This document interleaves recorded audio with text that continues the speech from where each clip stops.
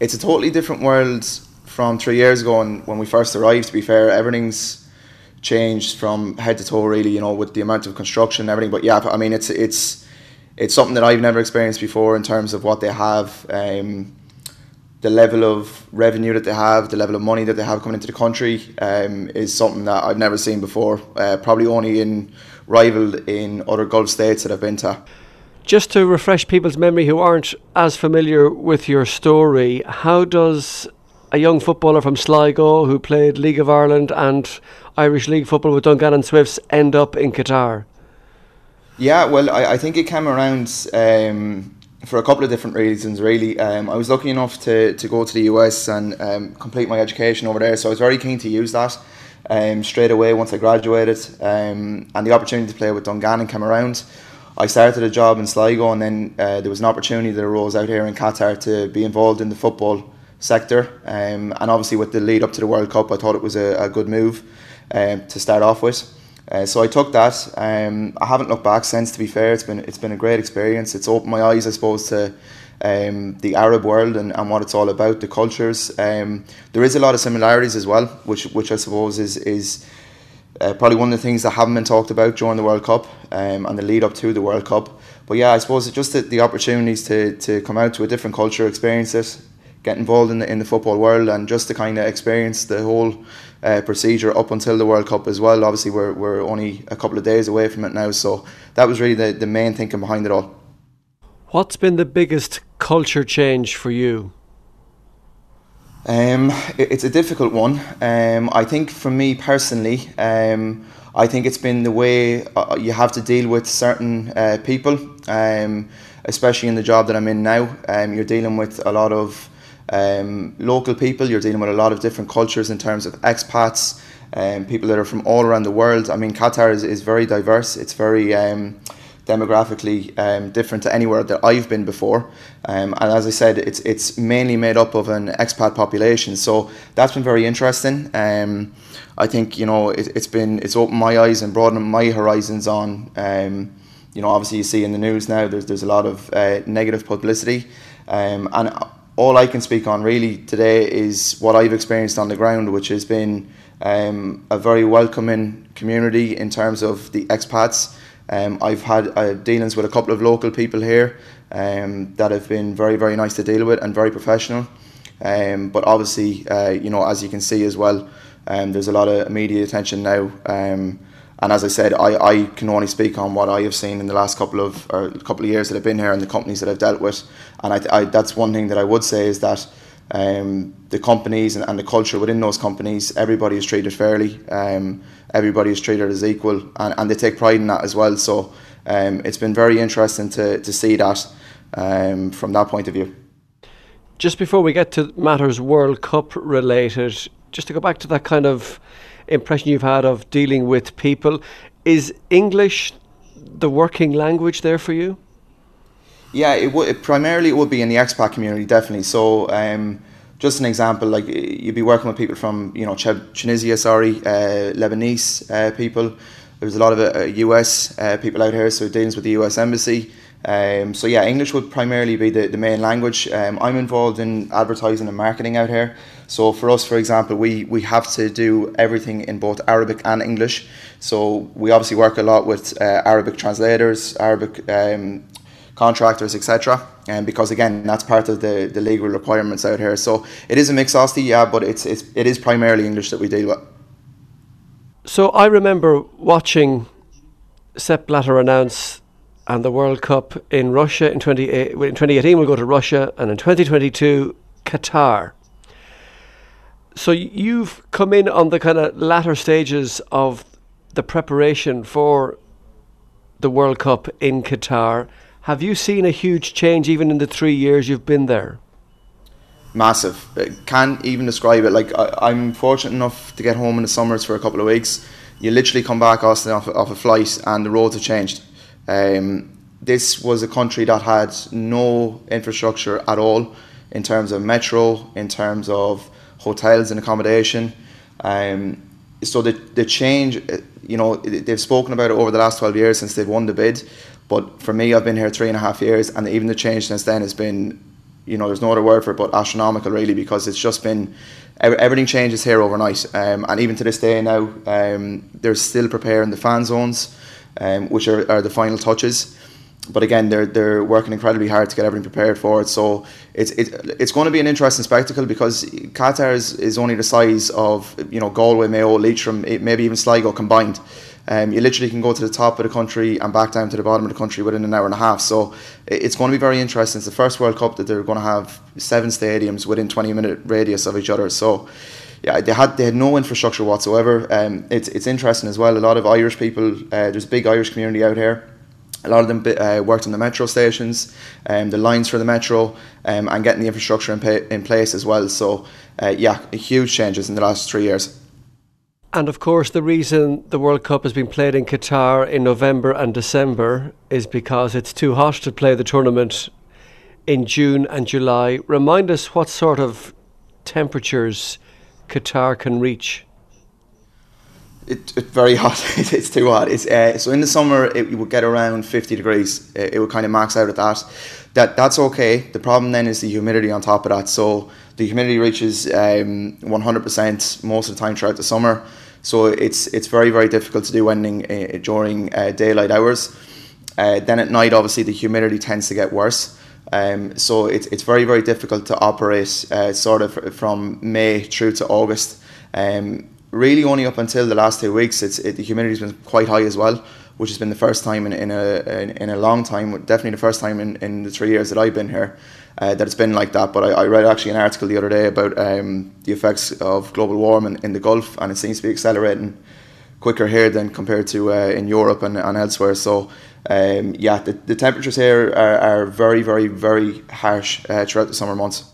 Okay, so the pale-skinned and red-haired English and Welsh soccer players, they're going to feel this when they arrive out there, even in November. It'll be okay now. I think it's definitely come down. During the day now, it's around 30 degrees, and I say that lightly because 30 degrees in Qatar would be very different to 30 degrees in Ireland, for example, because you have to remember we're living in a desert. There's sand particles in the air, so the UV light doesn't seem to get through as much. It will be a lot cooler. I think it's interesting as well. You do find between now and between January, there tends to be a drop nearly every day in temperature. I don't know exactly what it is from a numerical point of view, but there definitely is a drop. So no, the factor 50 won't be needed, Osti, for the first couple of weeks of the World Cup. Anyways. What is the buzz amongst the Qatari public like, Jake, for this World Cup? You're used to a build-up for a big soccer tournament at home, where you have all the supplements, the TV and media exposure, streets and towns been decked out in their country colours, etc. What is it like there for this tournament of this scale? I've never seen anything like it before. I suppose I don't even have something to compare it to, Austin, to be fair. I've been to a couple of events. British Open when I was in Portrush, as you said, a couple of football events, NFL games, basketball games in the US. This is something I've never seen before, purely from a branding point of view, what they've implemented. I think they have 7 or 8 fan zones that are just dedicated to FIFA fan zones. Obviously then you have everything else on top of that, beach clubs. There's going to be massive concerts here. I know they're bringing over, for example, some of the stages from Glastonbury that are used. And you have to remember as well, this, as I said, is a very, very small country.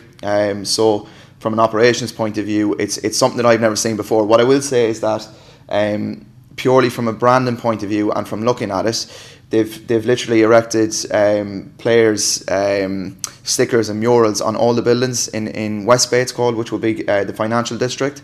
And it looks incredible. It really, really does look incredible. In terms of scale and in terms of size, I've definitely not seen anything like it before. I'm sure you've got a sense of the negative publicity the World Cup is attracting in this part of the world in terms of Qatar's human rights record, the impact it's had on the workers in building the 8th stadia for the tournament. Is any of that conveyed where you are in the Qatari media? Is it a talking point, a matter of debate at all?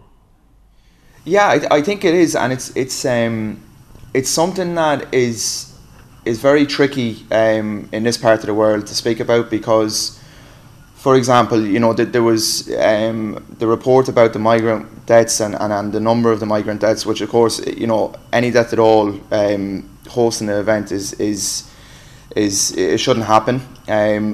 What has been kind of the rhetoric here has been that there seems to be an attack coming from the West, and that's kind of the approach that they're taking.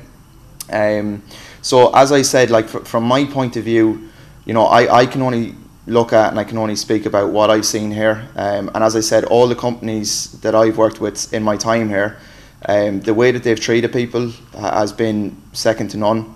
It's been really, I haven't seen it, and that's me being totally honest. And it's something that it would be unfair for me to speak about. It was interesting. I watched the latest Netflix documentary about FIFA yesterday, a couple of episodes of it. And it seemed to be, even Argentina in 1978, it seemed to be used as a World Cup for propaganda. So I think the World Cup and what we've seen even recently with Russia in 2018, it seems to be used as kind of a political gain tournament, which is obviously not, the memories that I would have of a World Cup, or I'm sure most of the Irish population would have. You look back at 2002, when the country basically came to a standstill. So yeah, it's a different approach out here. It seems to be that they're getting kind of hit from every single angle, and obviously there seems to be concerns around human rights and everything else that's going on. What I would say is that from my point of view, I think it'll be an inclusive tournament for people to come to.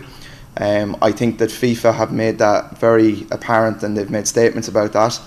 I think it is a welcoming country. As I said, the majority of the population here, 3/4 of it, is expat. Obviously, you're living in their house, so when you're living in somebody's house, you obey by their rules. But I think with FIFA coming here, this is Qatar's chance, and not only Qatar, but the Gulf's chance and the Arab world's chance to show the world what they can do. So that's all I can speak about, really. It'll be very unfair of me to speak about anything else, but obviously there does seem to be a rhetoric around it at the minute, which, again, it'd be unfair for me to comment on. Are there local leagues in soccer in Qatar, Jake? Like, is there a Qatari equivalent of the Southern Hotel Super League or the Sligo Leitrim Youth Soccer Leagues?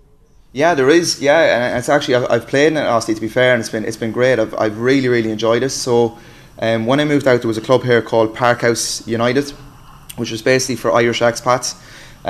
It was set up, I think, about maybe 12, 14 years ago. There's two guys running it, one guy from Derry and one guy from Dublin. And yeah, we were really, really fortunate because we actually got to play and train on all the World Cup facilities, for the training facilities.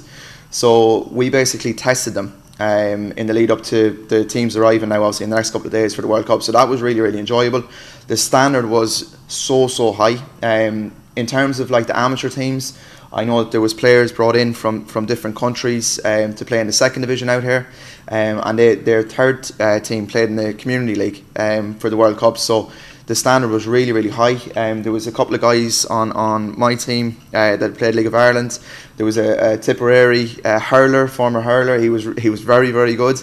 I don't know if he's won an All Ireland. He definitely played in an All Ireland final because he doesn't stop talking about it. But yeah, the standard's been really, really good, and that's one thing that I would say as well, is that in terms of the World Cup, and definitely a positive of that, is that the communities around Qatar have received funding to develop football programmes. I know Qatar Foundation as well does a lot of work for children with disabilities, which was something that has never been here previously. So football is definitely something that they're very, very proud of, and they definitely want to bring to the forefront now over the next couple of weeks. Will you go and watch some of the games?